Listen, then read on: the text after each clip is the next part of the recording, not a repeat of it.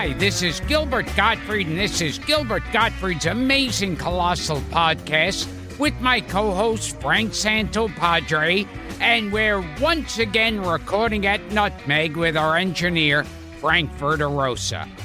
Our guest this week is an actor, producer, archivist, historian, makeup and special effects technician, and a collector and caretaker of some of the most iconic movie props, costumes, and paraphernalia of the last century.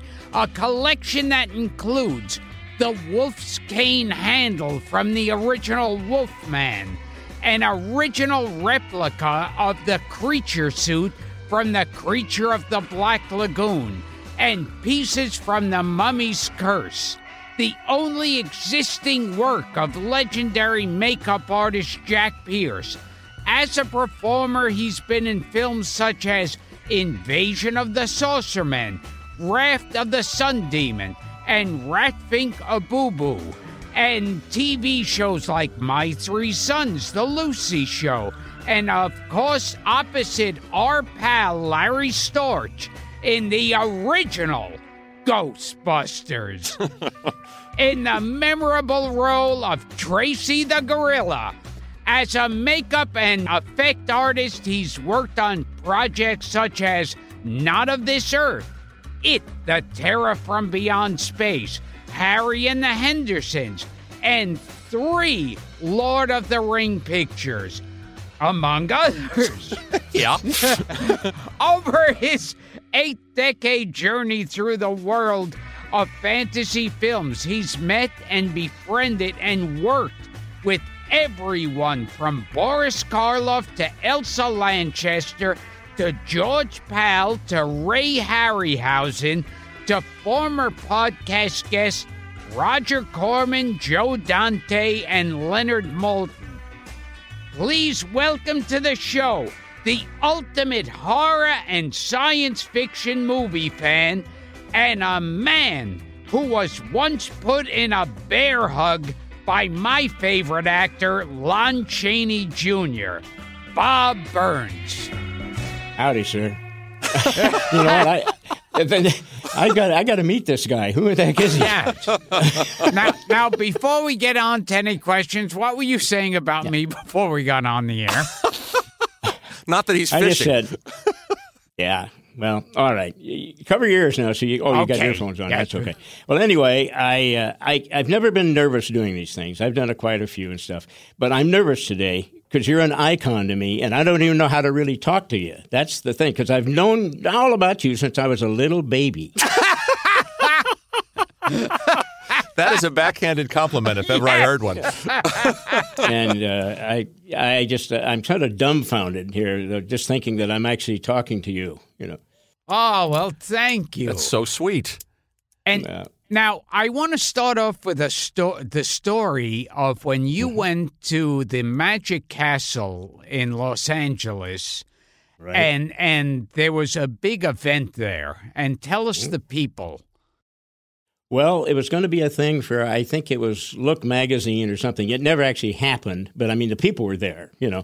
But it was Boris Karloff, Lon Chaney Jr., who was my favorite, as yours, and Elsa Lanchester. And it was really something. We were sitting around a table waiting for this photographer to show up, who ended up never showing up, you know, which was great for me because I got to sit there and talk to these guys.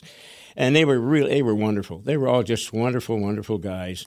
And I was here again, just like with you, I was almost afraid of these guys because they were such icons of mine. I didn't really know it, but they got me in a conversation real easy. I had no problem at all. And Lon Chaney Jr. Did one of the finest things that's ever happened to me in my whole life. We were talking about films he had done, and like Lenny and The Wolfman, all this stuff. And I said, well, you know, there's one that I saw that's one of my very favorites. And that's called The Golden Junk Man. I think it was on the Bell Telephone Hour or something. He plays an Irish immigrant, and he's got 2 sons. Yeah, a Greek. Oh, it's wonderful. He did a wonderful accent. I mean, he's a good actor. I mean, he was a really good actor. And I just said, that's actually one of my favorites. And he looked at me really deeply for a minute, and I thought, maybe I said something wrong, you know. And I saw a tear go down his face. And he goes, do you remember that? And I said, well, yes, I do. That's one of my favorite things. He got up, came over, and this man built like a mountain gave me the biggest bear hug I think I've ever had in my life. He said, this is my family's favorite too, and my favorite. And he went back over and sat and just almost cried like a baby for a few minutes. I didn't know what to do. I thought, geez, is the moon up? We're going to get – I don't know what's going to happen to him. It was the most wonderful thing that ever happened to me. I mean, here, an idol, a guy that I loved, I got a hug from this guy. And it was just what so that I've been that way ever since now. Yeah, I remember I saw the Golden Junk Man, and it was funny in that I wouldn't be surprised if the guys who wrote the Rodney Dangerfield film Back to School saw that, because it had to do with he's like a junk man who his kids are embarrassed about. They go to college on his money, of course, and then he wants to prove something to them. And he was terrific in that. Oh God, he was marvelous in that film, and that of all of his films, I think that's one of the best things he ever did. I mean, because that was just him. He had no moon to worry about or anything like that. And he was wonderful, and evidently I touched his heart with that, and I'm so glad I did. That was the most wonderful thing that's happened to me. And now the whole point of this event was to get pictures of Boris Karloff, Lon Chaney Jr., and the bride of Frankenstein herself, Elsa Lanchester. Yep. And the fucking photographer never showed up. Never showed. No, and I brought my gorilla. I had my gorilla suit too. I was supposed to wear the gorilla suit with these guys, which is a picture thing I would have loved to have had. But the guy never showed up, and so finally at the end of the day we said, "Well, we'll see you all later," and that was about it. But they were wonderful to talk to. Boris was kind of quiet. He wasn't feeling too good that day, but he was still okay. But Elsa chatted she just chatted all over the place. She was so cool, and so did Lon. They were wonderful people. I got to really know them that day. And did you watch Lon and Boris talk to each other? Not too much. They, like I said, Boris was kind of quiet. He didn't say a whole lot to almost anybody. He was just he wasn't asleep, but I mean, he looked like he wasn't well. That's all there was to it. He came in a wheelchair, so I don't know what that meant exactly, But they were all just as nice as anybody could be to me. I mean, here a kid. Well, I wasn't a kid then. I was a grown up then. I've been a grown up since. Oh, my God, I'm older than dirt now. Anyway, that's kind of what happened to me. But this was just such a marvelous time. And I'm glad the guy didn't show up. I'm sorry I didn't get pictures with him. But just to have him there and talk to him and find out what decent human beings they are, it was just pretty amazing to me. A pinch-me moment for a kid from Oklahoma. You better believe it. To be standing there with Frankenstein and the Wolfman and the Bride of Frankenstein. Couldn't believe it. I couldn't believe it. I mean, it was like, I've said so many times, even in one of the books I said, I'm at the right place at the right time somehow. I don't know how it's been that way for me, but it's been that way for years and years. Like Glenn Strange became like my adopted dad. I mean, I went everywhere with that guy. He'd just go all over. Now, we should tell the audience, Glenn Strange was the last of the great Frankenstein monsters. Yep. And House of Frankenstein, House of Dracula, and, of course, Abbott and Costello meet Frankenstein.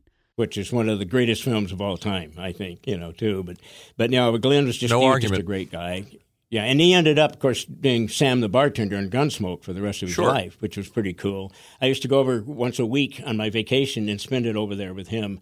And we'd all talk about stuff, and it just, and I knew most of these other guys. I got to know Festus pretty well, the whole thing, And one thing that was really neat, Jim didn't come down too much of the time, but most time he'd come on set and meet everybody. But he came on one day, and we're sitting outside of the saloon. Jim Arness, the Long Branch, and we had chairs out there, and there were three of us are sitting there, Jim and Glenn and myself, and all of a sudden Jim looked at Glenn, and he says, "You know what? I just thought of something." He says, "We're just two old monsters sitting here." And Glenn says, "Huh?" He goes, "Yeah." He said, a doctor tried to save me from outer space, and a doctor created you." And Glenn says, "I never thought of that." Yeah. James Arness was the thing, right? Yeah. But sitting there watching and seeing these guys and hearing this for a fan guy like me, you don't get any better than that.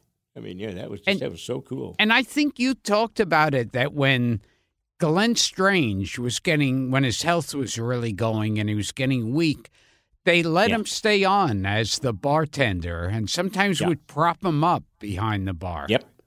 Well, Jim Arness, I can't say too many good things about that guy. He kept the show going when he kind of wanted to stop for a while, but everybody else wanted to keep it going. Well, when Glenn he had cancer and he got real sick, they built like I guess like a baby chair or what do you call it, that's pretty high up, and have him sit down in it, and all he would do is be washing glasses. He couldn't do lines anymore, but he always was in the background, so he'd get his medical insurance and everything. That was Jim. That's nice. And then when he passed away, Jim and I were both honorary pallbearers, and I was okay till I saw Glenn, and that did it for me, and I almost fell apart, and Jim was right by me, and he stayed with me the whole rest of the time. He was so great. He said, look, as long as we keep him in our minds, he's alive. He always is, and think about it. And he walked with me to the grave place and everything. I mean, I could never repay that guy for what he did for me. I mean, he's a wonderful, wonderful man. That's funny because, when you see him on the TV show, he looks like this cold, mean, angry guy. Jim Arness? Yeah. Brother of Peter Graves. Yeah. Oh, yes. Yes. That's right. Yes. Right? No, that was just his thing. I mean, he really. I mean, he would do things to mess up takes just so they could have good outtakes. That's how funny he really was. And I'd love to be able to know whatever happened to those now. And you told a story too that had to do with Glenn Strange in that when Lon Chaney Jr. died, and I'm sure he burnt a lot of bridges in his life. He was, did. He was a mean drunk. By everything. Oh, he was I heard. very much so. Yeah. And so when the news was looking for people to talk about him, nobody wanted to. No. And then you helped out.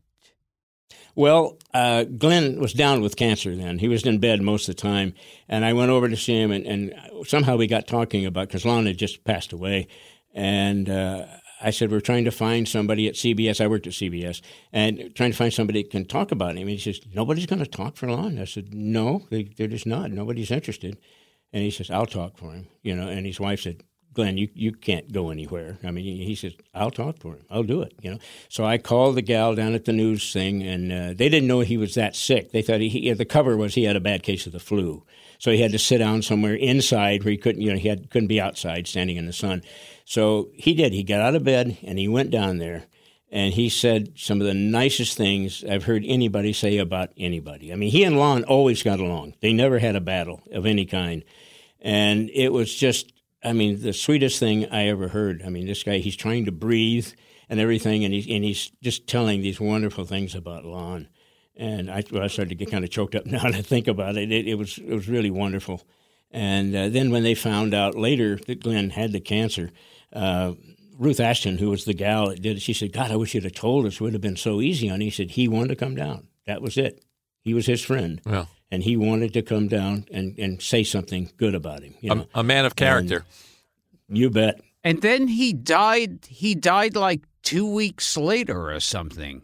Yep, pretty close. I mean, he was really close to going, but he didn't seem like it when he was on the screen. I mean, he looked like he was, just really good, and it was wonderful. I mean, because Glenn was probably the most honest, nice man I've ever known in my life. I mean, nobody disliked Glenn. Everybody loved the guy. And he was just one of these fellows that, wow, I'm so glad at least I have those memories anyway, How tall was 6'6". And they called him Pee-wee. Same size as Yes. Arnett. They called him Pee-wee, yeah. When he first started in the 30s, he was one of the biggest guys around then in the 30s, and they called him Pee-wee. And that figured, He had a long career, too. I mean, people think of him as Frankenstein, and they think of him as from Gunsmoke, but, he's in Flash Gordon serials. I mean, he's in so many things. Many Westerns. Yeah, he made over almost 500 movies altogether. Wow. Now, that's a lot of movies. That's a run. A lot of them were Westerns. Most of them were Westerns and stuff, but he was just, he was the greatest guy. He said they'd be shooting two of them at one time. One time he'd wear a black hat, and the next time he wears a brown hat, in the other picture, whatever. And Roy Barkoff was a nice friend of mine, too. He used to be one of the bad guys at Republic all the time. And he and Glenn were real good friends, and they were making some Western together. And there was a thing how they used to, in a posse chase or something, to get the guys really to go, whoever got to the end first got a bottle of Jim Beam. So they would ride like hell to get there. They'd all go like crazy. Okay, just when the show was starting to get good, we're going to throw a monkey wrench into the works with this commercial word. Gil and Frank went out to pee. Now they're back so they can be on their amazing Colossal podcast. Kids, time to get back to Gilbert and Frank's amazing Colossal podcast. So let's go. You were instrumental in hooking up, bringing Karloff and Glenn Strange together. Yep. Boris was doing a thing over at CBS, same lot, on Wild Wild West. And Glenn, of course, was doing Gunsmoke. Well, this friend of mine who was writing the article said, "You know Glenn, don't you?" I said, "Yeah." He says, "Okay." He says, "Do you think we could hook them up? They haven't seen each other in, God, how many years, you know?" And so they did. And they did this great little article on them. And I got this great picture of both of them, which is so neat. They hadn't seen each other in years and years and years. And it was like old friends meeting again, which was so great, you know. And I just loved it. But I just happened to be at the right place, the right time again. That's my whole thing. And is it true that when Glenn Strange took over the part of the monster, that Boris Karloff would stay late? Oh, you found that in the notes, huh? Yes. That good? Yeah, good job. Good stuff. Yeah, he helped him. Wait, when did he learn to read? About an hour and a half ago. Oh, okay. Well, that's good. That's good. He went from being intimidated by you to insulting you in the span of about 11 minutes.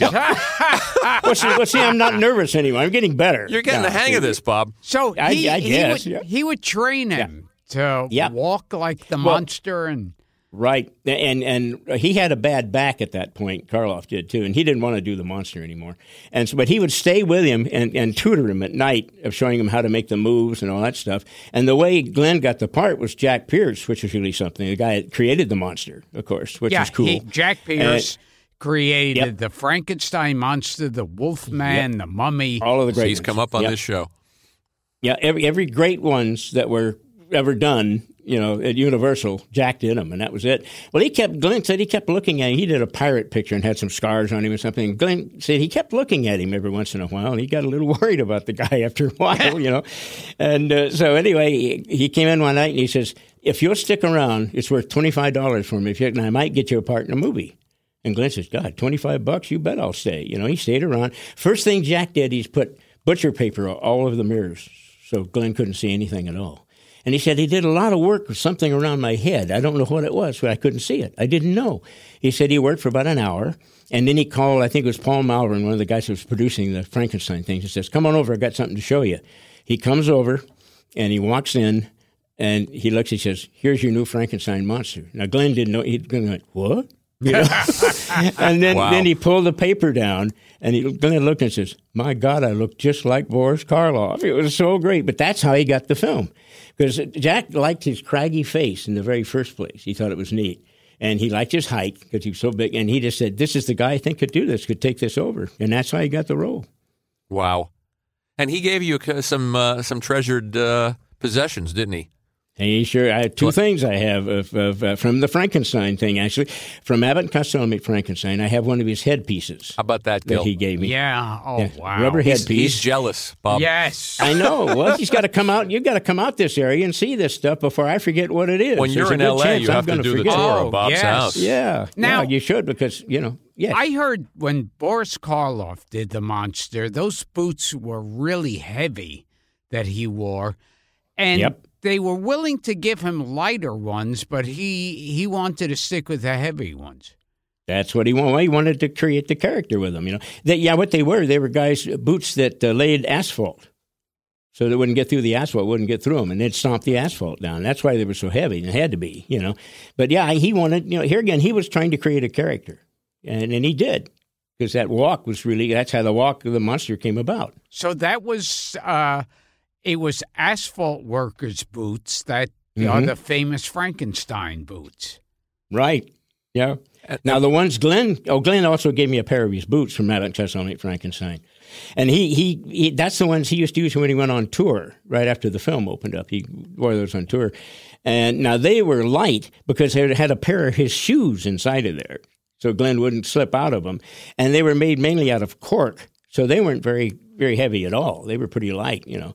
But he had them sitting in his garage one day. I saw him sitting up there. And I said, "What's that?" And he goes, "Oh, it's my boots from Abbott and Costello Meet Frankenstein." Oh, God. And then we went in the house, and he says, he brings this paper sack out of his closet. Maybe that's the way to keep rubber stuff. It was in a paper sack. I opened it up. There's the headpiece right in there. One that wasn't used, but it's there. I still have it today. It's lasted all these years. How cool is that, Gil? All right, prepare to be jealous again, Gilbert. Oh, geez. Did you see, you got to see Bela Lugosi and Glenn Strange live on stage. One of the greatest things here again, I was at the right place, the right time. It was the Orpheum Theater down in L.A., and I heard that they were going to be there for this thing. You know, they were showing Abbott and Costello Meet Frankenstein. So I went there, and of course that thing is after the movie. You know, they were only on about maybe 20, 30 minutes, but it was really neat. Bela first came out in his Dracula outfit, and he looked at the back of the audience thing, way in the back of the theater, and he says, "Come, come." Glenn started walking down the hallway to him, going to the thing, and it was kind of it's a slant down. He's got to be kind of careful. And Jack Keevan, who did the makeup on him from Abbott and Costello Meet Frankenstein, made this wonderful mask of Glenn that looked just like him. I mean, you couldn't tell when he had it on, so he wouldn't have to really put the makeup on, you know.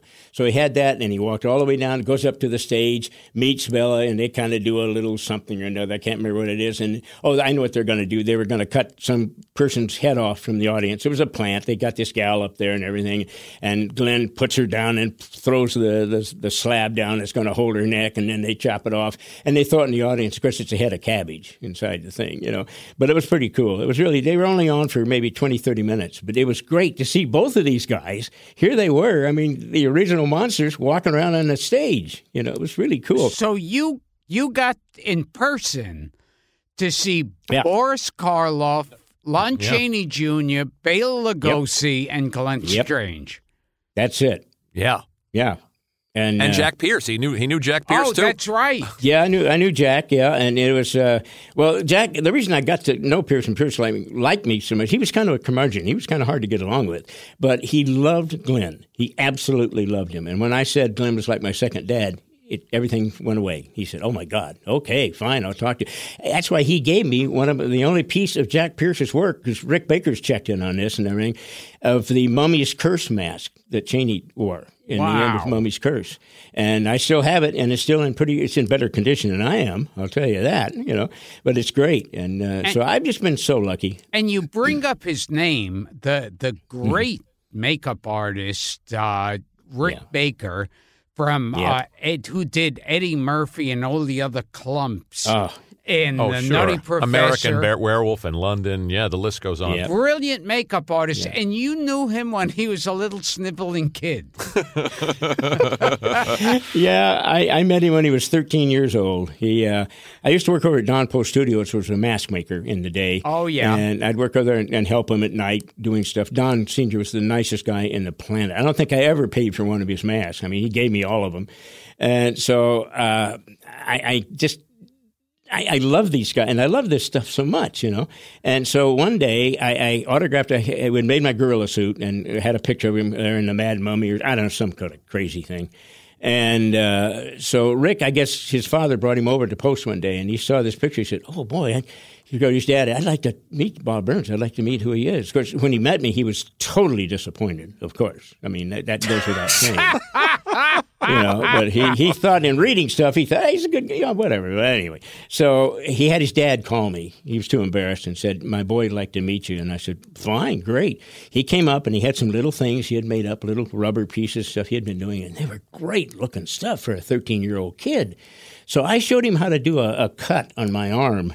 And it was kind of cool because that's what I used to have to do in the Army. I used to do fake makeups for Army films and stuff like that, you know.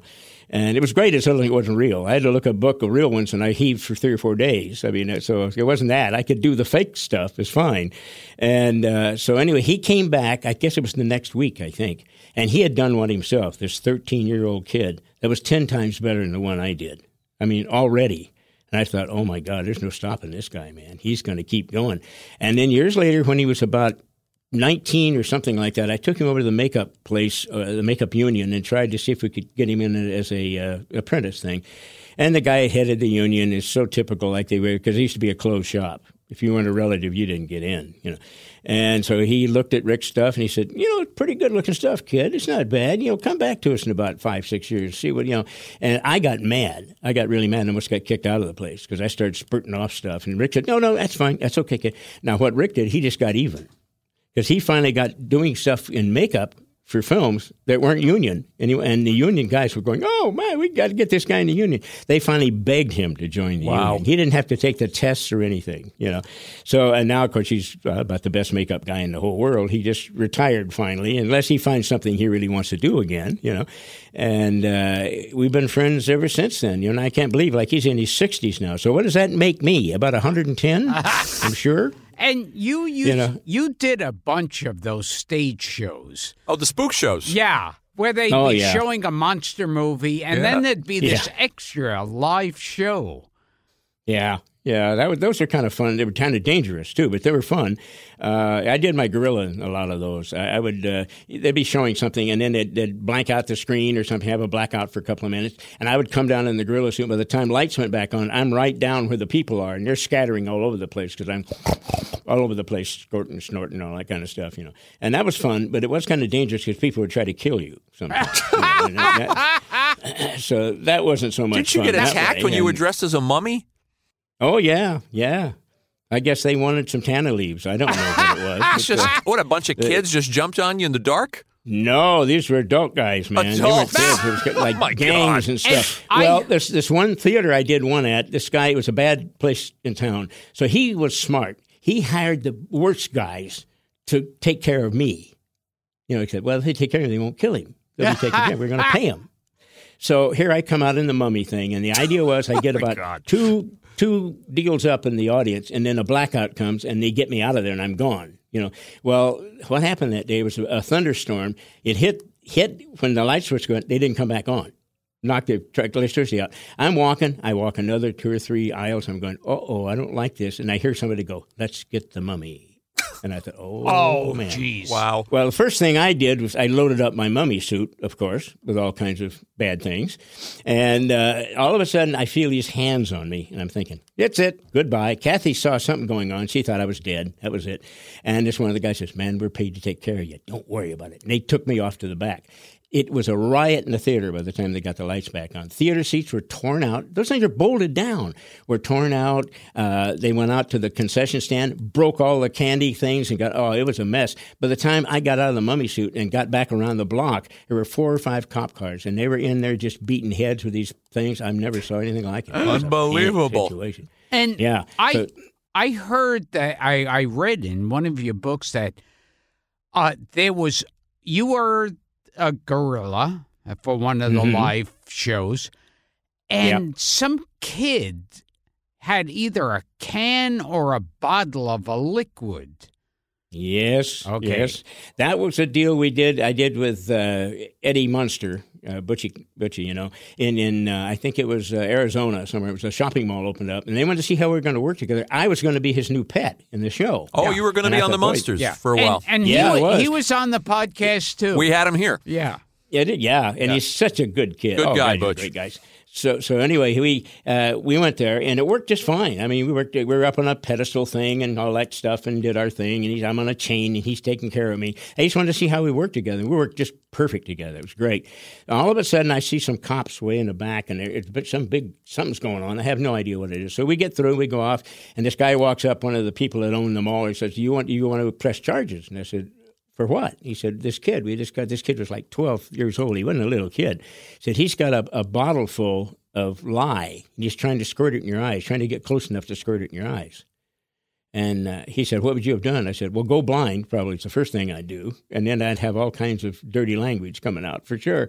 And I said, "Well, I don't want to press charges because I didn't see him do it, but they did. They pressed charges against him anyway." So it's dangerous doing that. One time I was at Magic Mountain. Crazy. Wow. Well, my gorillas, I did the gorilla out at Magic Mountain for a while. So, it was the thing. We would go around a little cart deal, you know, and entertain the people in line. And we did one night show, which I didn't really want to do. Well, we had guards around. They found this one guy with almost an 8-inch shiv. He was going to poke right in the back of my kidneys in the back. Wow. And they got him before he did it. Yeah. So playing a gorilla is any kind of monster is not real fun. But wasn't didn't Glenn Strange punch a kid out? Oh, the kid ran out and kicked him in the leg. That's a crazy story. I didn't see that show, but that was wonderful. Yeah, it was back east somewhere. And Glenn had a bad knee from a big wreck he was in a stagecoach years ago in a movie, so it was kind of a bum knee, And he was walking down the aisle like he did before, and this kid there, and he kicked him in that knee. He's some bad kid, some rat. He kicked him, and Glenn said it hurt so much that he just threw his hand out. I mean, he had a big ham hock hand, I'll tell you. And he hit this kid right in the face. And after the show ended, they went and they found the guy laying over in the chair, his jaw broken, just hanging there. Broke his jaw. Wow. Just with a reflex. Jaw. And the other kids said he had it coming. We told him not to do that. He did it. He had it coming. He said the man was totally okay in doing that, But yeah, he's punched a few people like that. So when you're in a monster thing, people try to kill you. You could have been blind or dead now from those shows you did. Yeah, possibly. Yeah. It's just my wife said I'm too ornery to die. Your wife, Kathy, who's sitting right there, where we should tell our listeners, we're looking at Bob on a screen. It's all out now, But one time I did an opening of a Hollywood wax museum thing they had, and I was there, and I was in the foyer with this little dwarf guy. It was in a bobby suit from England, little cop thing, and he's walking around, and I was one of the few gorillas, by the way, that could ride a skateboard. So I was on the skateboard riding around in there, and all of a sudden, Kathy saw this guy. I couldn't see him because he's behind me. A guy came up. He was drunk, and he tried to light my suit on fire. Now, if it got on fire, it would burn like kindling. I mean, really fast. She saw it, and she kicked it out of his hands. It landed in the street, and it was like a Laurel and Hardy thing. All of a sudden, this big truck came and just mashed it to smithereens. There wasn't anything left of it. And the guy's going, "Hey, man, my lighter." So you got to watch that stuff. But you always watch me. And you can honestly say you starred in Ghostbusters. Yes, I did. Yes, I did. I guess so. But when you did it wasn't quite the money that the later Ghostbusters. No, I'm afraid not. No, Tucker used to get mad at me about that, too, because Forrest Tucker was the other guy in there, and he just would say, he said, "How much you getting for this?" I said, "I'm getting scale." And he says, "What are you getting for the gorilla suit?" And I said, "Nothing." He goes, "Oh, my God." So if we go for another season, I'm going to negotiate for you. And it's funny, he became like the father figure on the show for me. He really did. That's nice. He took care of me. Like I was supposed to get breaks and get the head off, but we were late in getting started, and I didn't want to do that. So I did pass out once, just too hot. He came over, first guy over to me, got the head off, and he says, "Aren't you supposed to get breaks?" And I said, "Well, I should, but we're behind. I don't want to hold anything up." And he said, "Look, if you die, we don't have a show." Let's fill in some blanks for our listeners. Go ahead, Bob. Finish the story. Yeah.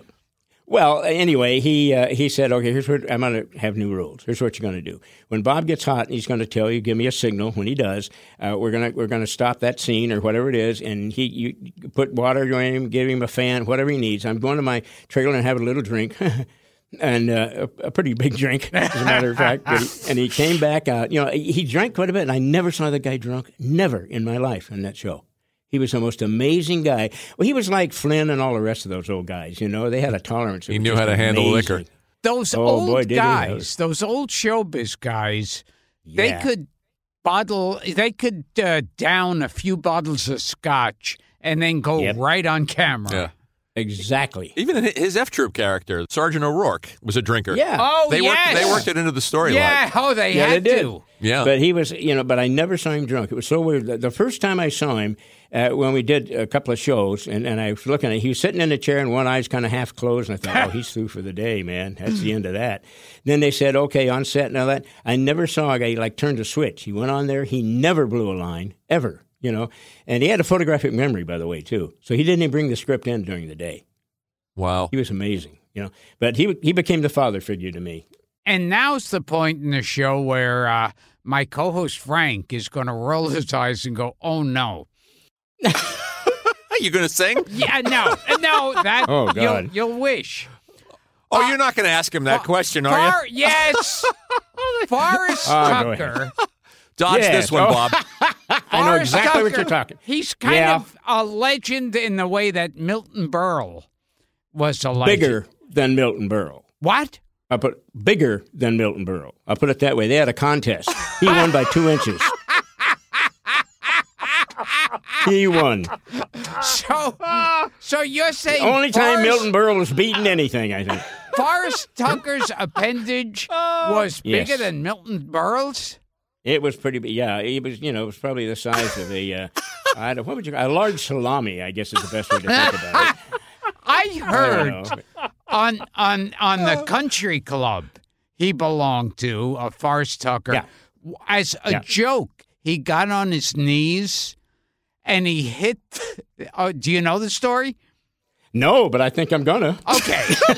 That Forrest Tucker got on his knees on the golf course and Yeah. whipped Keep it it out. clean. Yeah, he whipped it out and he hit the ball. He putted. Yes. That's right. I've heard he did it. I mean, I never heard from him. I heard from other people he did it. So, It's a gimme putt. yeah. But he'd show it to anybody to ask. I mean, he didn't care, man, woman, or child, or I don't care what it was, baboon or anything. That's what I always heard about Burl also. But I mean, I guess if you were blessed in that way, why wouldn't I guess you? so. Yeah. I would never show mine to anybody. Well, the problem with mine is it goes inward. So it doesn't do me any good anyway. I wouldn't even think of doing something like that, You're a sport, Bob. Yeah.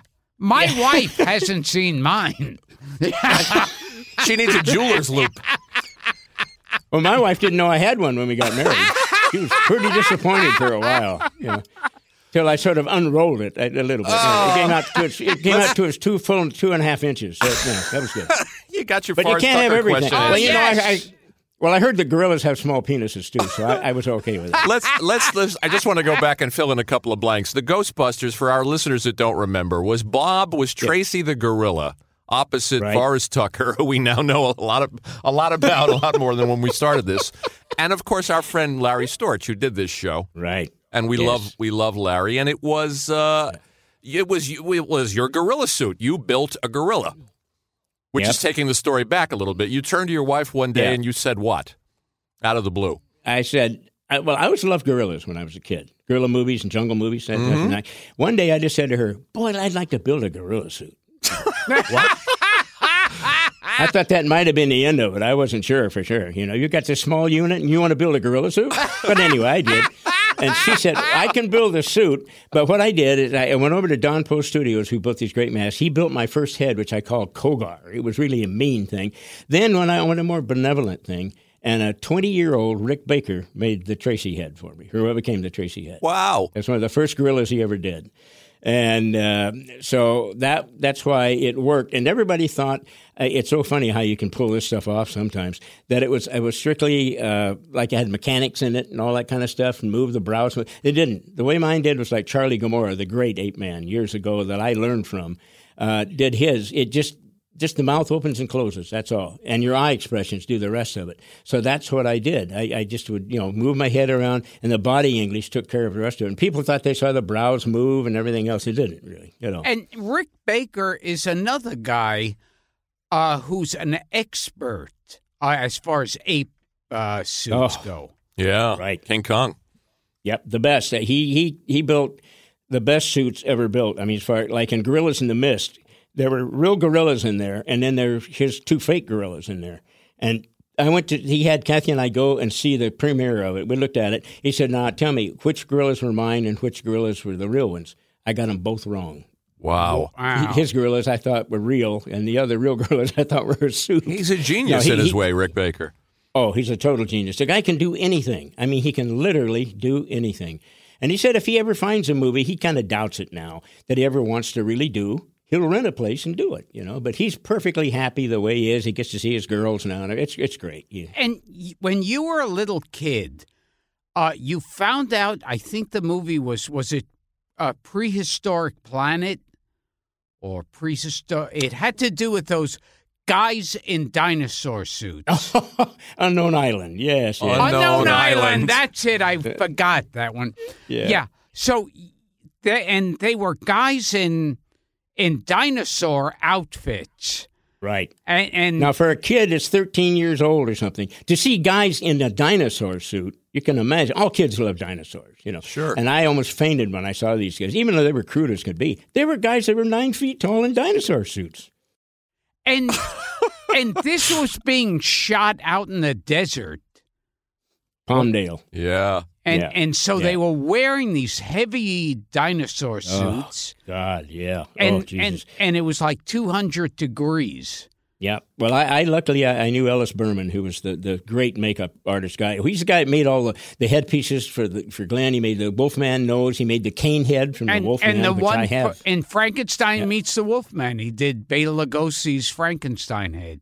Ellis Yes, Berman. he did. He did all that. And he's great. And he was a terrific guy for doing this stuff, And so I love this stuff so much. That was just it, that's when I really got into it. But when I saw these films and I thought, okay, and I got to know Ellis good, and he said, well, we're going out to the desert pretty soon to shoot this stuff. You want to come out with us? I said, yeah. So I skipped school and everything else. And lied to my folks, said I died that day or something. I can't remember what it was. They didn't pay too much attention to me as long as I didn't get in trouble, So anyway, I went out with them, and I was out there the whole day, and it was about 120. And these guys are just stunt guys in these things.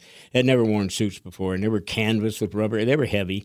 And the way they worked their little hands, they just pulled little wires down, and the hands would move. And for making the mouth move, they would pull it and grab it, and they would, grab the thing, and they had a thing, and they'd pull it down, and the mouth would just open and close. Now, sometimes you even see it in the film. It didn't go back the way it's supposed to. It'd go over here or go over here and like that. But they used it anyway. It was great. But to see these guys, though, like 4 guys walking around in the desert like these dinosaurs, what other kid in the world ever got to see that? It was just wonderful. And that movie is one of those movies like, very tacky, very low budget. The dinosaurs make the early Godzilla ones look like state-of-the-art special effects. It's true. They do, yeah. But Unknown Island's a fun movie.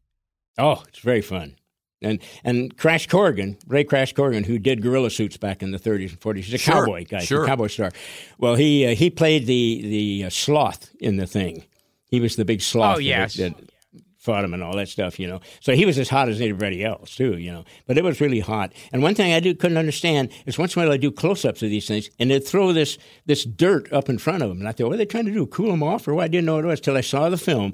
And when they showed the long shots with the bomb things going off around them, that's when they cut to the close-ups, and you saw the stuff floating around them. So it looked like that was still the smoke and stuff coming up. And you saw a few of them faint in their dinosaur. Yeah. Well, one guy, it was just, there's other guys that fainted too, but they had the typical stage fall, like kind of boom. This guy just went out and went boom. He was down. That was all there was to it. So the guys that were directing it and doing it, they had Barton McLean shoot like a grenade rifle at him, and then they cut into it. And the guy really falls, and he says something like, I got him that time, something like that, But they Barton McLean. So you wouldn't waste you wouldn't waste a guy passing out from heat stroke. No, man. That was great stuff on film, because the others, it never looked that good, I've been to Palmdale. It's insanely hot. Yes. Yeah. I couldn't imagine walking around in a costume. And wasn't I think they were had guys holding them at one point when they... Yeah, they couldn't sit down with these tails. They couldn't do it. It took a half an hour to try to get them out of there. So they were so hot. What they did, now this is very strange. I've got a picture of this, and it's very odd. One of the prop guys would lean over, and the dinosaur would lean on him, and it looked like some sort of weird mating ritual. It looked very strange when you saw it. And it was pretty wild. And that's what they would do. That's how they got a rest. That's the only way they could, So it looked like a guy... It looked like a guy having sex with a dinosaur. That's a dinosaur having sex with a guy. Yeah. That's what it was. Yeah. He was the guy that received it, you see. Yeah. He'd be the more dominant one, the dinosaur, obviously. Yes, I think so. Yeah. Dinosaur on top. I don't know I don't know what the child looked like. I'd like to have seen it, But it was pretty funny. It was really neat. Well, that's the way they did movies in those days, Well, and speaking of movie sets, you getting to go visit movie sets as a kid, another one, and it's a story in both your books, is you got to go to the set of Destination Moon and meet the legendary George Pal. And that changed your life. Tell us what happened. Well, I went to school with a kid that his dad was a grip on the film. And I'd always been a science fiction guy, the moon and stuff like that. And he said, hey, I'm going over after school with my dad. He's working on this picture about going to the moon. I had no idea what it was. I'd never heard of it. I said, okay. So I went over with him. And sure enough, I walked in that stage, and they had it refrigerated because these guys in these spacesuits were really hot. And I walked in there, and I got this chill from being excited and also from being cold. And this whole moonscape was just, I never saw anything like it in my whole life. I mean, it was like, oh, my God, this is something, And I met George Pal, and we were friends until the day he died in 1980-something. He was just the nicest man ever. I mean, I've never met a guy like him. And name some of the movies George Pal made, some of the great films. Oh, he did Destination Moon, When Worlds Collide, yeah, War of the Worlds, The Time Machine, which is one of my favorites, of course. Yep. And a couple of, I forget what he did. He did Houdini, as a matter of fact. He did a lot of films that weren't really, that popular, but they were wonderful films. Well, Gilbert loves The Seven Faces of Dr. Lao. Yes. That is, okay, that's my wife's favorite, right there. That's her favorite film. She's giving the okay. Kathy's giving us the thumbs up there. She gave us 2 okays. That's a tour de force, that Tony Randall performance. I think Tony should have got the Academy Award for that. I don't know who did, but he sure should have. Because, man, he played all of those characters. It's a magical film. And George Pal, it's so funny because at one point they're having a parade, and one of the creatures in the parade is one of the Morlocks from Time Machine. Yeah. It's a little change. It's supposed to be like an abominable snowman, but it looked pretty. I mean, the makeup was almost the same. That was one of his sons. Was in that suit, as a matter of fact. Yeah. So he did it. One of the things in the book, in both books, that's touching, Bob, is your relationship with both Glenn Strange, and George. You say if you ever wanted to be like anybody, if you ever wanted to emulate anybody, it was the two of them. Oh, absolutely. They were two of probably the best people I've ever known in my life. I mean, just of being just really honest to God, great, great folks. I mean, George, everybody loved George. I don't know one person that ever had a bad thing to say about him. And like Glenn's funeral, for crying out loud, there must have been 1,000 people showed up. And these were old cowboys in wheelchairs and walkers and almost everything. They were amazing people. Boy, I wish we had more people like them now. Gilbert's the only one I know that's even close. Yes. He just puts you in rarefied company, Gil. And I heard one time, like, the Motion Picture Academy visited, because you have an insane collection of movie memorabilia. Over 1,000 items. Yeah, horror, sci-fi. And they came over there, and you have, like, King Kong and everything. Yeah, he's got the original armature. And what did they want? They wanted a camera kit from Charlie Chaplin. That's all they cared about. It was used he used that when he was shooting the something in the snow up. I can't remember, Gold Rush. The Gold Rush. I can't remember what it was. That's the only thing they were interested in. Period. So they looked down. On horror and science fiction. They did. Obviously did, yeah. And they just thought that was the best. I mean, when I saw the Time Machine or Kong, I thought, oh, man, they're going to want that for sure, No. They said, it doesn't look like King Kong anymore. I said, well, you don't either, So I don't know. It was not fun at all. I didn't really kick them out, but I said, guys, I got to go shine some shoes, so I got to go, And you are one of those people, you have, like, memorabilia from classic horror and sci-fi, and from the, decidedly less than classic. And to you, they're all even. Oh, yeah, they are. I mean, it's all made by artisans, by guys that, people have to see these things in person, I think. I mean, because to really appreciate them and what they were, they can't just be thrown away. And, of course, the movies used to throw them away until, of course, eBay came along. That took care of that, right away. But I just think this stuff has to be seen. That's all there is to it, So Kathy and I try to make it when we can. Of course, now my health's gone to hell, so I'm a little different now. You can see a bandage on me here. Well, that bandage, I took a bad fall the other day and almost clobbered my arm to pieces. I'm an old guy, so I fall down a lot, And not from drinking anymore. I quit that. And not from heat while he's wearing a dinosaur costume. No, not that either. Yeah, I mean, I'd climb in my gorilla suit still if I could. That's for darn sure, But no, I'm just getting old, and you just start to fall apart after that. And so don't ever get 82. Whatever you do, just if it's 81, stop it. So if people come to the house, though, Bob, and send the legendary's Bob's Basement, you still give tours of the stuff? I mean, there's some videos on YouTube. I do occasionally Kathy. when I can. Yeah, Kathy usually gives the tours now. I mean, she knows the stuff as good as I do now. And she hasn't tripped yet like I have. So she's doing all right. But we can whenever I feel good enough we can open it up. Yeah, I do. I like to open it up to anybody I can. I can't take groups of people through, but I do take people through if I can, yeah. And what is your opinion on CGI? Well, I think CGI has a real place. I mean, they're a great fixer for things, getting rid of wires, getting rid of stuff, and they're really good at doing things. But I like the way that Peter Jackson and Guillermo uses this stuff. They try to use the big full-size stuff if they can, and full-size monsters, and they use CGI where they have to kind of bridge the gap between those. And that's what they do, and they're still doing them. Some people, the producer people, I should say, oh, CGI is the only way to go now. They don't realize that's twice as expensive as a monster suit. But they don't realize that. They think it looks better. But the problem I have with a lot of CGI stuff, and this is not putting anybody down, it's just the guys that do the CGI, a lot of them aren't actors, and you've got to be an actor to portray this stuff. And if you're not an actor, you're just pushing a mouse around or something. It doesn't have really real feeling to it, to me. Some do. I mean, Kong now did. Peter's Kong, my God, that was wonderful. And this new Kong that's just out is wonderful, too. It's really well done. But they're never going to replace actors. They say someday we'll be able to have Humphrey Bogart walking around again. I don't think so. It's going to look pretty bad if you do. It's a good tool. I think it's a really good tool, but it's not the fix-all.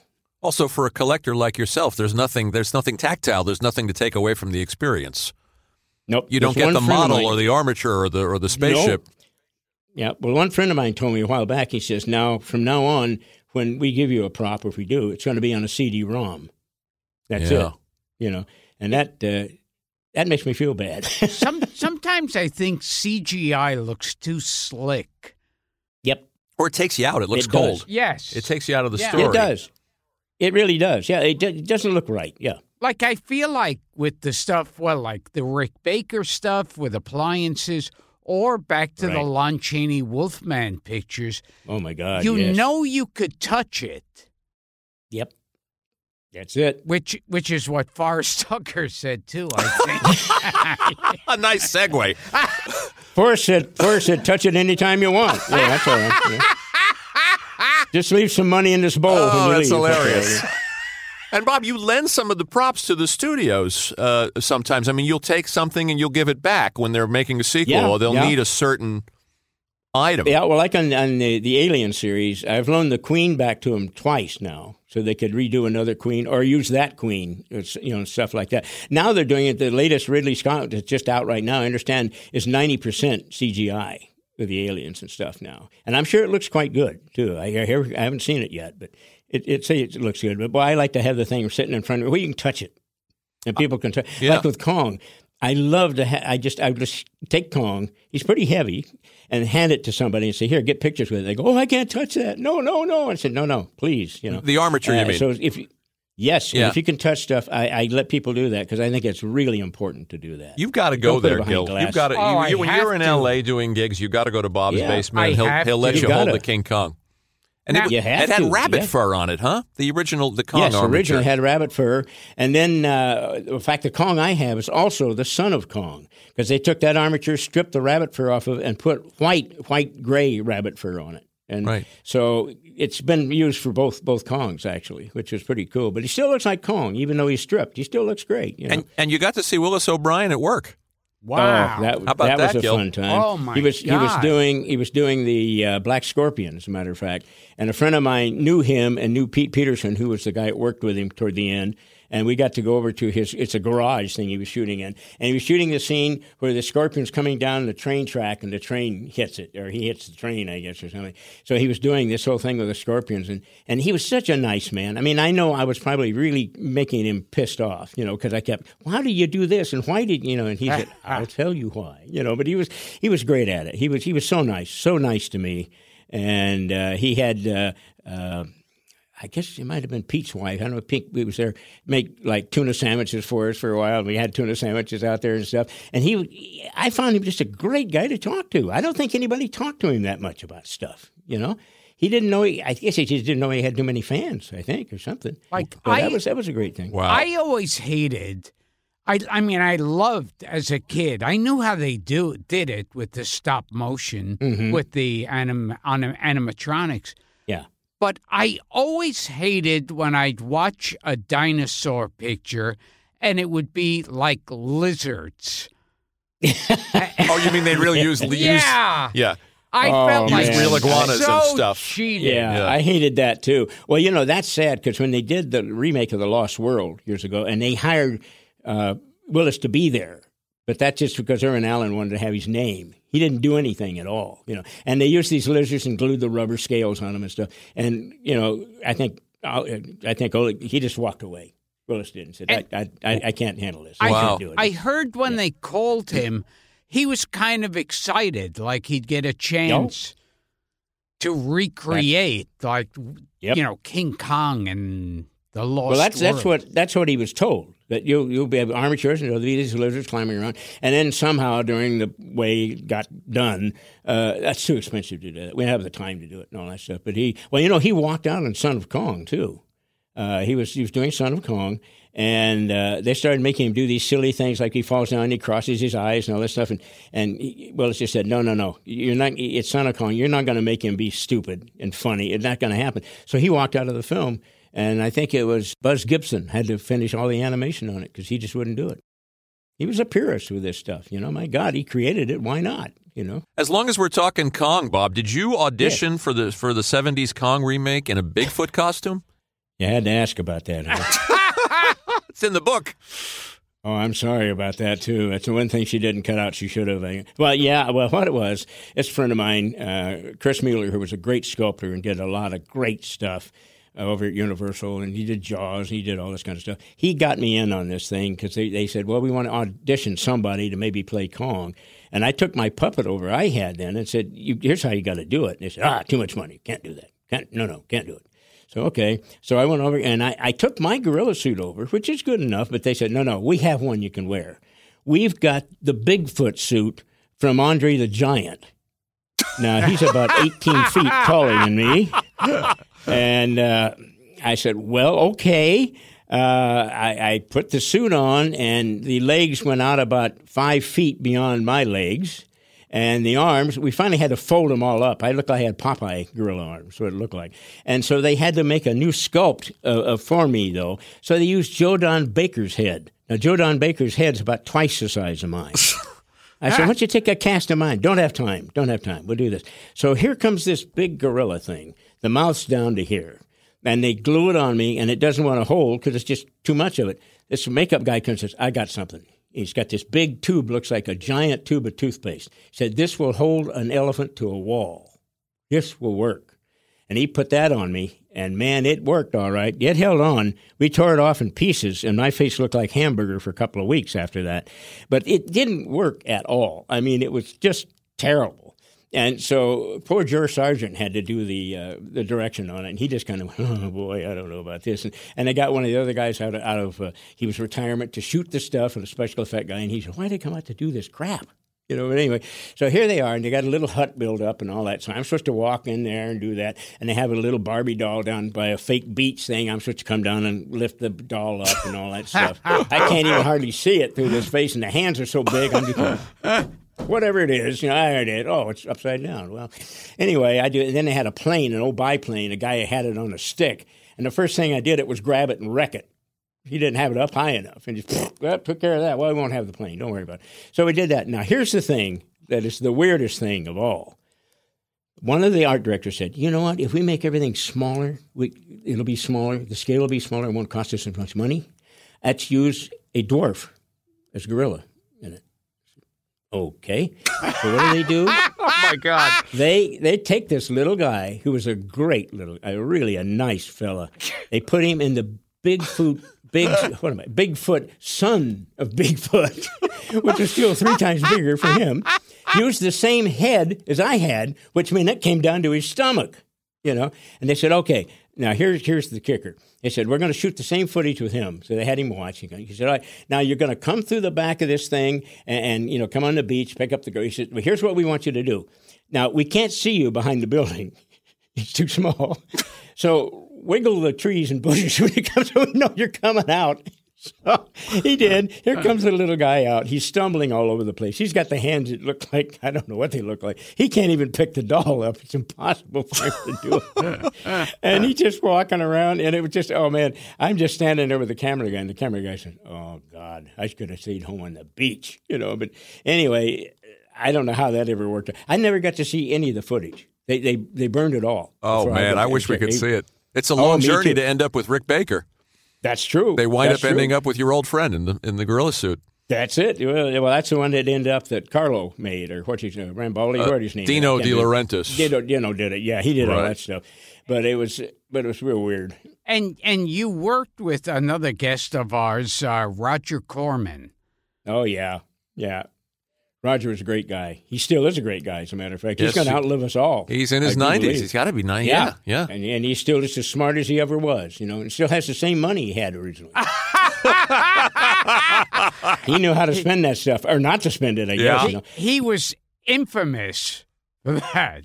He was a great guy. I worked with Paul Blaisdell, my friend Paul Blaisdell, who did the She Creature, Conquer the World, Saucer Men, that kind of stuff. Another genius. And that's where I first met Roger on Conquer the World, I think, something like that. And but he was a great guy. I mean, he was really cool. He liked Paul's work a whole lot, and that was kind of neat. The only quarrel they ever had is they're supposed to stay in the cave the whole film, and it looked great in the cave, but then he wanted it to come out at the end, and it looked like a big, I don't know, upside down turnip or something. I don't know what it was. Everybody laughed in the theater. So when Paul and we all saw it, we got up and left. He couldn't see it anymore because he knew they were going to get laughs. You know. Later on, it became kind of a cult picture though, and it's pretty good. And it's an original design for a monster. I'll say that for it.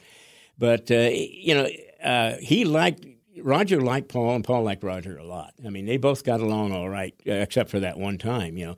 But they did a lot of stuff like that. And then AIP ended up screwing him over, of course, like they always do. You know, work for nothing right now, and when we get big, you'll be with us, you know. Oh, yeah. I said, boop, see ya. You know, he was a great talent, Paul, who winds up eventually turning his back on the business. Completely. Yeah, he finally, because he did everything on a handshake. You know, he thought everybody was honest, everybody was good. Well, they weren't. They turned out not that way.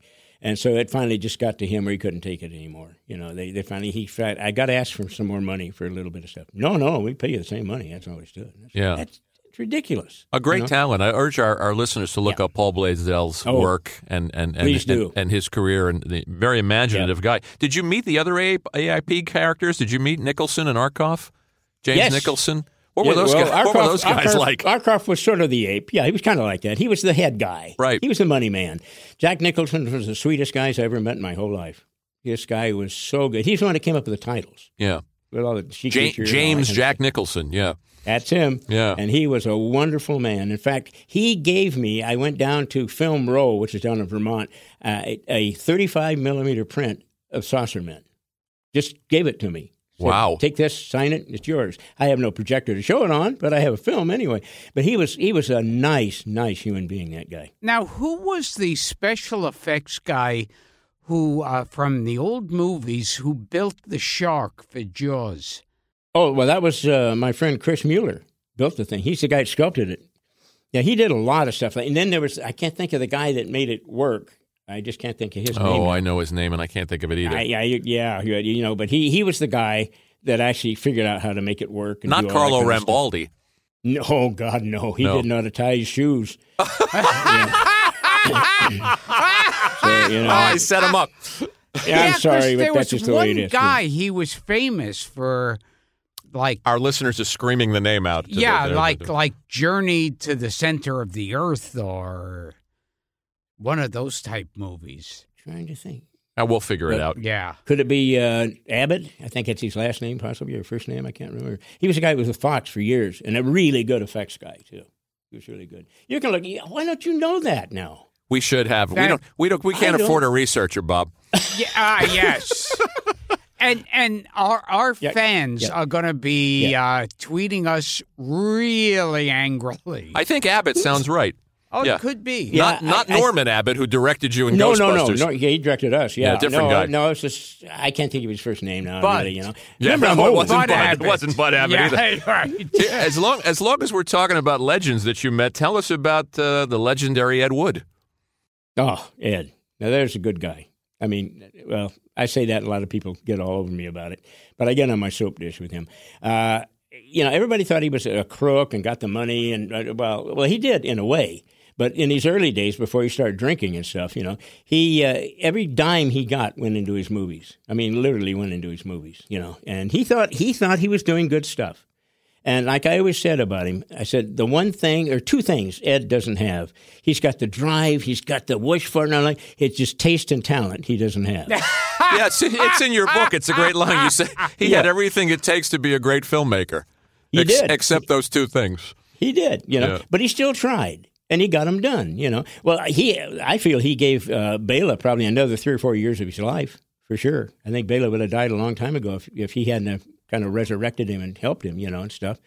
It was kind of a love relationship there. It was kind of father and son type of thing, But Ed, I always thought Ed was, he was not a bad guy. He was not a blowhard guy. He just wasn't. He liked to cross-dress, but that's just what he liked to do. There was no big thing about it. Well, so does Gilbert. Yeah, well, I heard about that. Yeah. Were you were on the set of Plan 9 from Outer Space, which wasn't Yes, I was. which wasn't called that at the time? How about that, No, Gil? I forget what it was. Was it something? I think of- Grave Robbers. Yeah, or Yes, something of Grave the Robbers from ghouls? Outer Space. Yeah. Yeah. Well, it was, it had something to do with ghouls, too. Yeah. Well, I was down there one day, and that's when one of the tombstones fell over.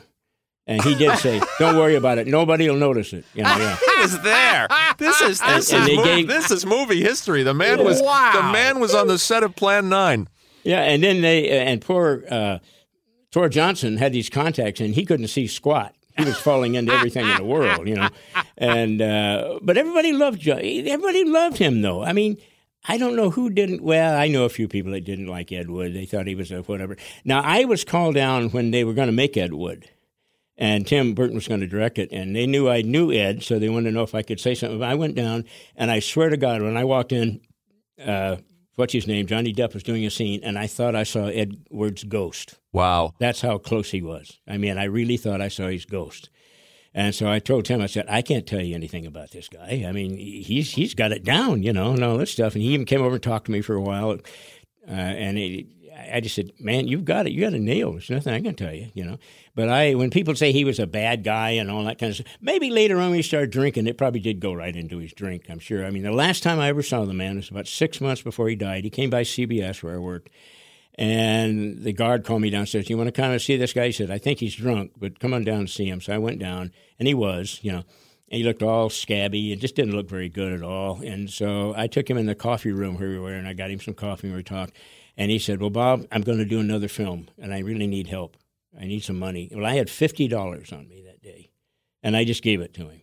I did. I just said, okay. And I knew it was going to go into a bottle. I knew it did. But I had that much respect for the guy because he was really basically a good guy. He's not a crook. He was not well, they say all kinds of bad things about him. I don't believe it. He never treated me that way ever, And so I get on my soapbox sometimes about that when people get on me. There was one book thing, a guy was doing the worst pictures in the world and he wanted me to say bad things about Ed. And I said, no, I won't say that. You're not. Because they weren't the worst movies in the world. Boy, there's been a lot more. Like there's The Creeping... The Creeping Terror. Oh, yeah. Which is with the rug. The carpet that walks around. Yeah. That's worse. That's a bad movie. Yep. Now, I think Plan 9 looks pretty good next to that. It's a nice story that you gave him your last $50. I think because you shared his love for films. You wanted to see him succeed. Yep, absolutely. Not only because you liked him personally. Yeah, I was just hoping he'd be able to do something with it, but he didn't. I thought he was probably too far gone by then anyway, but he was a decent fella. I mean, that's all there was to it. I guess maybe I like the guys that have it rough sometimes, you know? I mean, because I being a no talent myself, I just got by getting by, and I don't even know how. I don't know. Maybe it's because I broke their windows and stuff. Something like that. You sit next to Tor Johnson at the screening? Yes, we did, and that was so funny. This is like a Drew Friedman cartoon come to life. Wow. We were sitting there. We saw Ed Wood. It was down at a real sleazy theater in L.A. It was not the Pantages that they used in the movie, Sure. of course. And we sat with him and his wife and his son, I guess it was. And they were all the same size. That was kind of weird. They were real big. I mean, you know. And once in a while, you'd see him on the screen, and he would go, "Oh, that's okay. Yeah, that looked good." You know, you'd hear him make these little comments and stuff, you know. Very nice fella. Extremely nice guy, you know.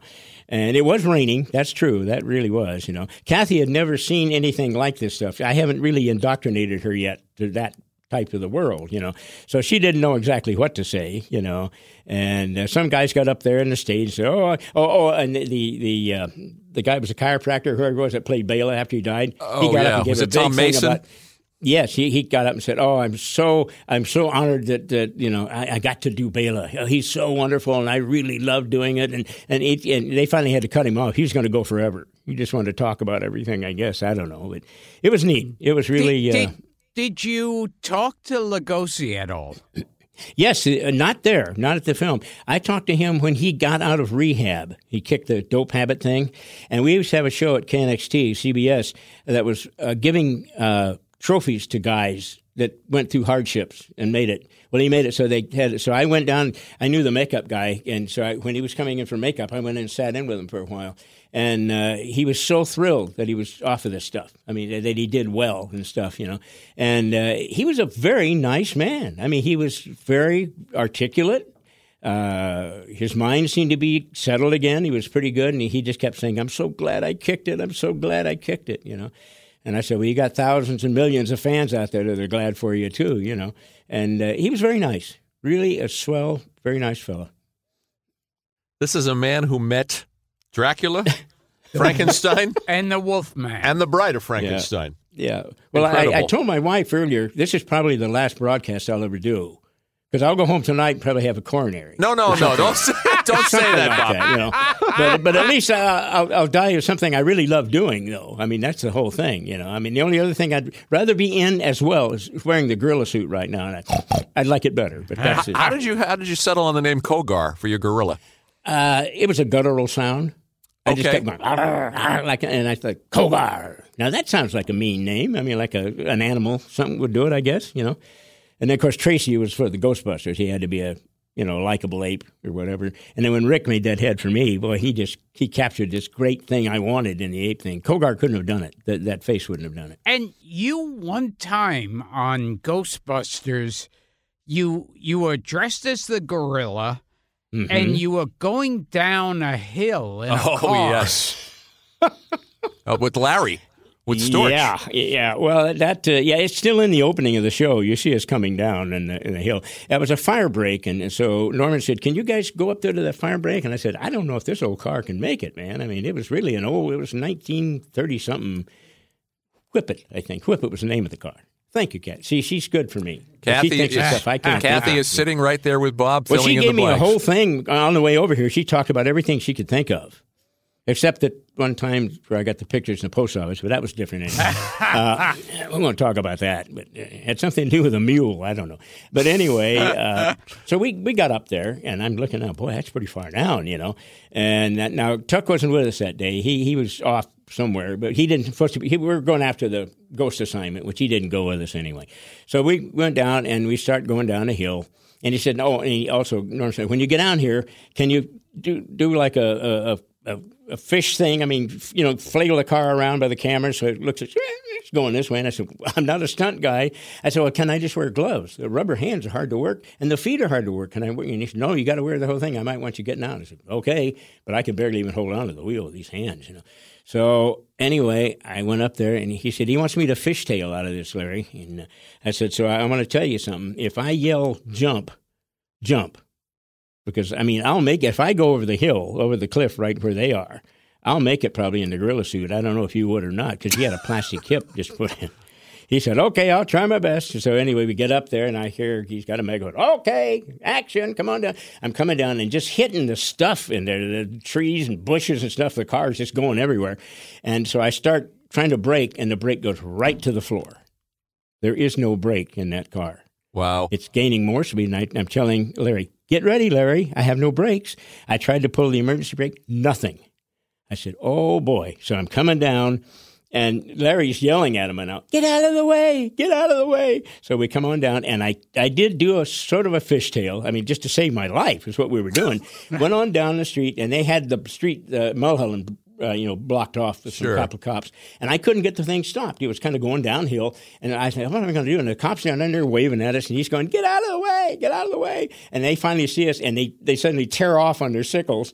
I go right through them. I keep going. I finally had to put it in a ditch to make it stop. So I finally got it stopped. And we got back down there, and so Norm looks and he says, can you do it one more time? Wow. I'm trying to picture Larry Storch in a zoot suit. Yes. Bob Burns in a gorilla suit, driving a car with no brakes. Yeah. Don't you love show business, Bob? I do. Yeah, I love that. I never thought I'd be doing that part, but it was fun. But then when Tucker came in the next day, he was mad. I mean, and so he came over to Norm, had a talk with him, like, if you ever try to send these guys out this car again, without me checking it first. And I said, well, I don't think I'm going out in the car again. I'll do the dry stuff on the stage, and that stuff. But I don't think – we never had to go. We shot all those things out there. Now, that was shot in a place called Piru, Lake Piru or something. And they have a place there. It's an alcoholic rehab.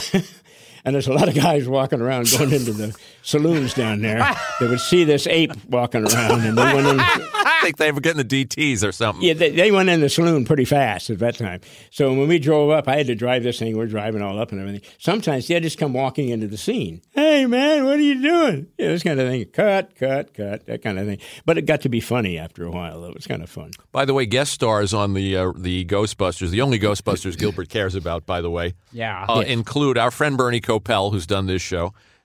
Jim Backus, Hunts Hall. You'll love this, Gil. Billy Barty. Yep. The great Howard Morris. Yeah. And burying the lead, Joey Ross. Wow. Yep. Howie Morris was going to supposedly direct our show originally. Right. But he got some commercials he had to do and stuff, so he didn't. So Norm came in, But, those guys were great, man. They were such terrific guys. I never worked with anybody, never met those kind of guys before, And now Hunts, we did 2 shows with him. He was just so damn funny. He was so great. And we got to improvise a lot, Hunts and I did. We did just all kinds of stuff ourselves, And that's the great thing. Shooting it on tape, you could get away with anything you wanted. I mean, Mark, the writer of the show, he said, do anything you feel. You feel like you can do funnier stuff and what's written, do it. And we did that quite a few times. And it was really, really cool. And, did Tucker break into the Music Man spontaneously? Yes, he did. On set? We were setting up stuff. Yeah, he did it back in Chicago for a while. Yeah. And he was a hoofer, a real hoofer, too. I didn't even know that, He comes down and he starts doing the what's that big tune? Trouble in River City? Yeah. He did this whole thing, man, and he had us all we were just glowing at him. We couldn't even move. It was so great. He did the whole number, the whole thing, and then they got a big round of applause for him and all that stuff. And he says, boy, I miss doing that stuff. I really miss doing it. He worked at the Drury Lane Theater back in Chicago. That's where he loved to work. And he was good, man. We did one thing where we had to dance. Now, Larry didn't dance. The gorilla never dances. I mean, never. You got that deal with the gorilla never dances. Yeah. So they said, well, you got to dance. You got to be with Tuck. You got to do this 2-step thing, whatever it is, And Larry was as bad as I was, So they brought a tutor in for us. And the tutor finally walked up and says, I can't teach these guys anything. I mean, they're not going to learn. And Tuck said, oh, they will. I'll whip them into place, Anyway, we did it, and it came off well. I was surprised, really. But it was, but we were just, we didn't know what we were doing. Now, it was just. Did Forrest Tucker and Larry Storch, were they friends in real life? Oh, yes. I believe so, yeah. Yeah, even before F Troop, I mean, they were friends. And then F Troop, they really became solid, and that was it. That's why they loved to do this show, because they were working together again. That's what they wanted to do, And I was the new kid on the block, and I was scared of these. I was scared of these guys. I was, because I was, they're an icon. Just like you. So I'm still a little scared of you right now. I'm getting better, but I'm a little scared. I'm scared you're going to come out with that whammy, and it's going to come and knock me right off the microphone, But anyway, so the first day we were shooting, I held back. I did a thing, and then I looked at Tuck, and I thought he was giving me kind of a bad look. It was just, I didn't know him then at all. So I didn't know what to do. So the next thing, Norm comes and says, Bob, what are you doing? You're doing shtick and stuff, and all of a sudden you're kind of stopping behind me. You got to do this. And I said, okay. So I said, but I got to talk to these guys because I was really worried. And I went over there sitting in their chairs, and I said, guys, can I just talk to you for a minute? And I said, I got a problem. Now, Tuck, who I didn't know yet, didn't know his sense of humor, goes, what the hell could possibly be your problem? This is the first show. And I said, well, I think I'm upstaging you guys, and I don't mean to do that. A new kid on the block or an animal, they can't, and I don't mean to do that. That's not what I'm trying to do. So if you find me doing that, let me know. Tuck says, is that your problem? And I said, yeah. And he goes, well, all right. Look, I'm too old for ego crap. I'm way too old for that. And he said, Larry's too out of it. He doesn't even know what's going on around town. I believe Larry's too stupid was the line. Yeah. Yep. Yeah. And Larry went, yep, that's right. Yep. He said, if you can stand behind me and go and get a laugh, he said, you're here to make people laugh. He said, we're going to be second bananas to you anyway. We know that already, and we're fine with it. But he said, do anything you want to do, And boy, from then I never had a problem. That's nice. Generous performers. Oh, I just thought of the effects wizard's name. I think it's L.B. Abbott. That's it. L.B. Abbott. Just popped into my head. Man, he's pretty good, Gilbert. You know that? Yeah, he keeps me around grudgingly. Yeah. Okay, I got a big finish for you, Gil. Oh. Yes. Now, I don't know if you found this in your research. Speaking of legendary showmen, Bob also got to spend some time with someone who's come up on this show, William Castle. Wow. Yeah, that was a great experience. And what did you do with William Castle? Because Gil's gonna jump out of his chair now. Yeah, well, I was in the Army at that time down in San Antonio, Texas, and they were bringing in the Tingler. And so I was doing the local shock theater down there because I couldn't stand the Army. It was driving me crazy. So Kathy and I went down and got a job doing stuff, different monsters for him and things. And so they were bringing the Tingler in. So he came in, and I did a thing with him. I can't even remember what it was now. And I said, boy, I'd like to come down and watch you guys when you hook up these chairs and stuff you're going to be doing, I hear. And he goes, okay, come on down. So I went down, and I helped him. They were like plain de-icer things. They were little offset cams that would shake the wings and knock the snow off of them. That's what they actually were.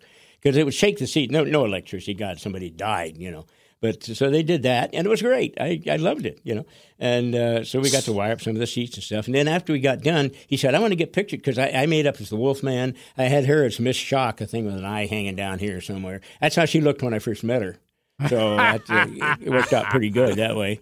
And so then he said, I want to get pictures of all you guys. So we went to his hotel, so they shot a bunch of pictures of me, and off both of us all giving him. Oh, and I'd made up a key to the city out of skeleton bones, real skeleton bones, because that's one of my jobs in the Army, was repairing the skeletons that these guys would always take and put in the guys' beds and scare them to death, Wow. So I found some bones, and I made a big hip bone for the main thing. Well, anyway, I made this thing up, and wanted Kathy to present it to him. So he loved it. In fact, his daughter still has it today. She kept it. I got to talk to her a while back. She still has it. That's kind of neat. Yeah, we want to talk to his daughter. Oh, she's sweet. Get her on the show.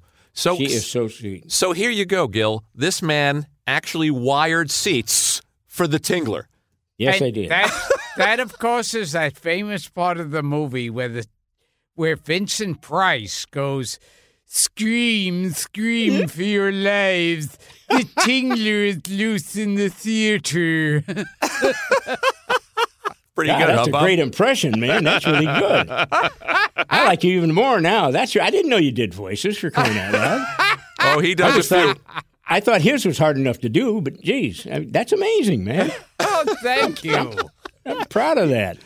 But anyway, yeah, I did. It was a lot of fun. It was really a lot of fun. And then what he did is he took us back to this hotel, and we ate, so whatever we wanted to do, And then I asked him if he could send me a couple of pictures. He sent me a whole packet of the pictures when he got back. I actually sent them to me in the Army. And he was the sweetest man. Boy, was he a great guy and a great showman. Oh, we're fans.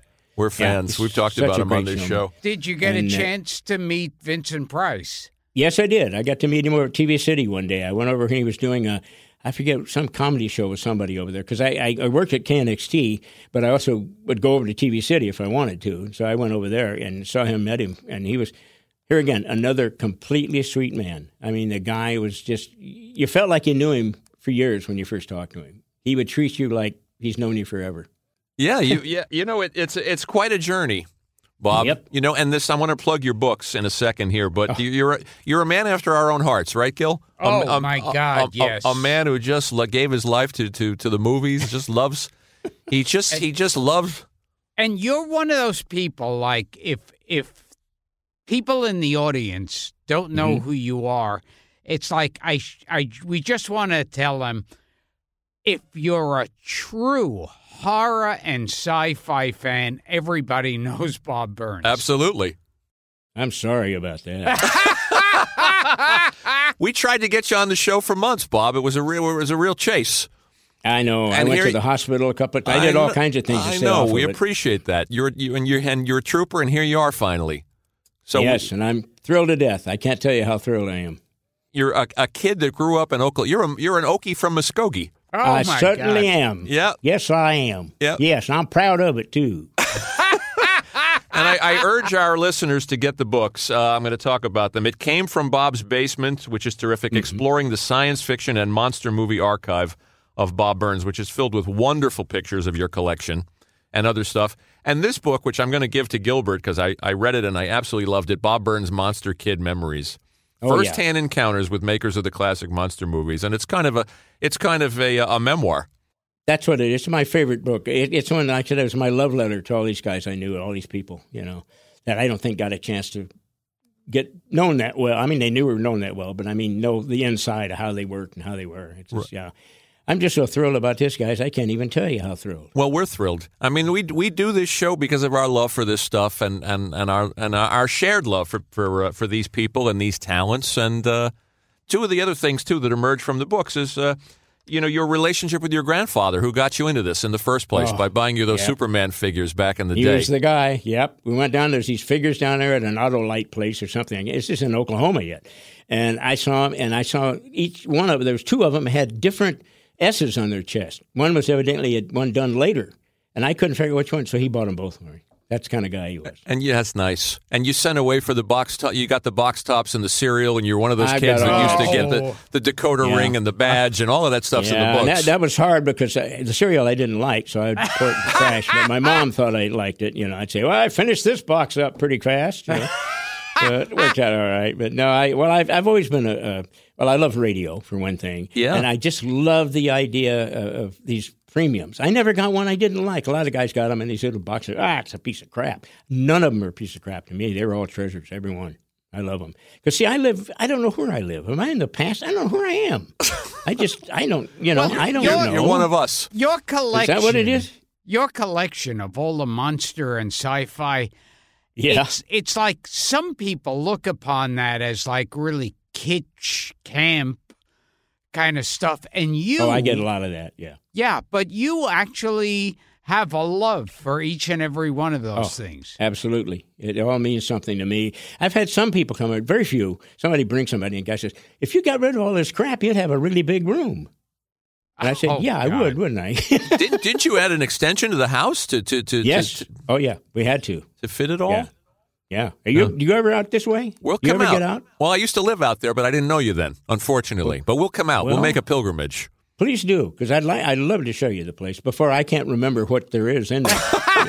We've been invited to Tippi Hedren's cat preserve, and now we've been invited to Bob Burns' basement. I'm not going to Tippi Hedren's cat preserve. well, this stuff won't bite you either. That's the difference. Yeah. And the other thing that emerges from the books and from your story is your relationship with Kathy. And I was saying before we turned the mics on, you are a lucky man to have met somebody who shares your passions.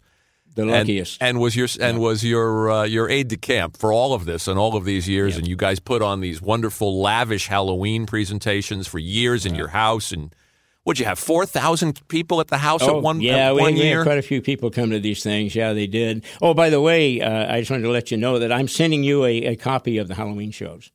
Oh, I finally got them. Wonderful. Yeah, I was going to ask him that, and he said he finally put them on DVD. Finally put them on DVD. How many years did you do them, Bob? From 1962 on, I guess, pretty much. Amazing. And we missed a couple of years, but most of the time. But see, I had some of the greatest friends in the world. They're special effects people, makeup people, God only knows what they are, writers, everything. And they all helped with these things, and they made it what it was. I used to just say they used my yard. I just let them use my yard for stuff. Oh, no, they're elaborate. Oh, very much so. Much more than I ever thought it would be. We never counted on that stuff, but you get those kind of talent, boy, it's really something, But I think they're wonderful. I mean, Kathy and I've had a pretty great life together, doing crazy things. Now she's she's not nuts like I am. Like likes to go off and shoot beautiful pictures and animals and almost get eaten up by animals. She loves that kind of stuff. See, but I see the pictures, so I don't have to go. Well, we have to thank Kathy for facilitating all this, all these years. Believe me, she has, and if it hadn't been for her, I'd have been, I'd have been in jail, probably. I think that's true of both of us. Or I would have been probably in a cave somewhere. And it's like one of these guys they find much later in life is a dead man laying in this cave, and they try to figure out what he was, But no, she's been my salvation. She's the one that's kept me around here. It's a great love story, too. I mean, not only the story of a kid from Oklahoma who doesn't know, who grows up obsessed with these things and these toys and these movies, and he doesn't know how he's going to meet any of these people. You move to Burbank, and suddenly all of your life changes. All these people come into your life, and then, of course, you meet the right woman. Yep. Who to go on that journey with. So it's really a lovely story. So we thank you, Bob, and get the books, Monster Kid Memories. And it came from Bob's basement. And I'm going to give him to Gil. And I'm Gilbert Gottfried. This has been Gilbert Gottfried's Amazing Colossal Podcast with my co-host, Frank Santopadre. And we have been talking to Bob Burns, who is a master horror and sci-fi collector. He's an actor. He's a makeup man. Yes. And he's a historian. Yes. He's a gorilla suit builder. And more importantly... and he's a showman.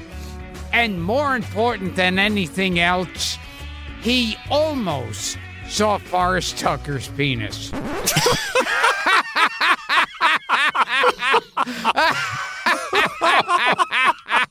So you have regrets in your life. That's one, yes. You've had wonderful things happen and something tragic like that. I'll take that to my grave. Okay. Bob, this was great. Thank you. Thank you, Bob Burns. Thank you, guys. We're the Ghostbusters. I'm Spencer. He's Tracy. I'm Kong. We're the Ghostbusters. We're clever, courageous, and strong. Your sleep has been haunted with whispers and rattlings. Your blood has been curdled. We know what to do. Your skin has the creepies. You wonder what's happening. You're safe in our hands. We will take care of you. We're the Ghostbusters. Spirits and demons beware. The Ghostbusters. Wherever you're hiding out there. We know what you're up to. We're ready for anything. We're bold and we're fearless and never afraid. We're always prepared. We're right there with everything. With us on the job, trouble soon fade. The Ghostbusters do it again.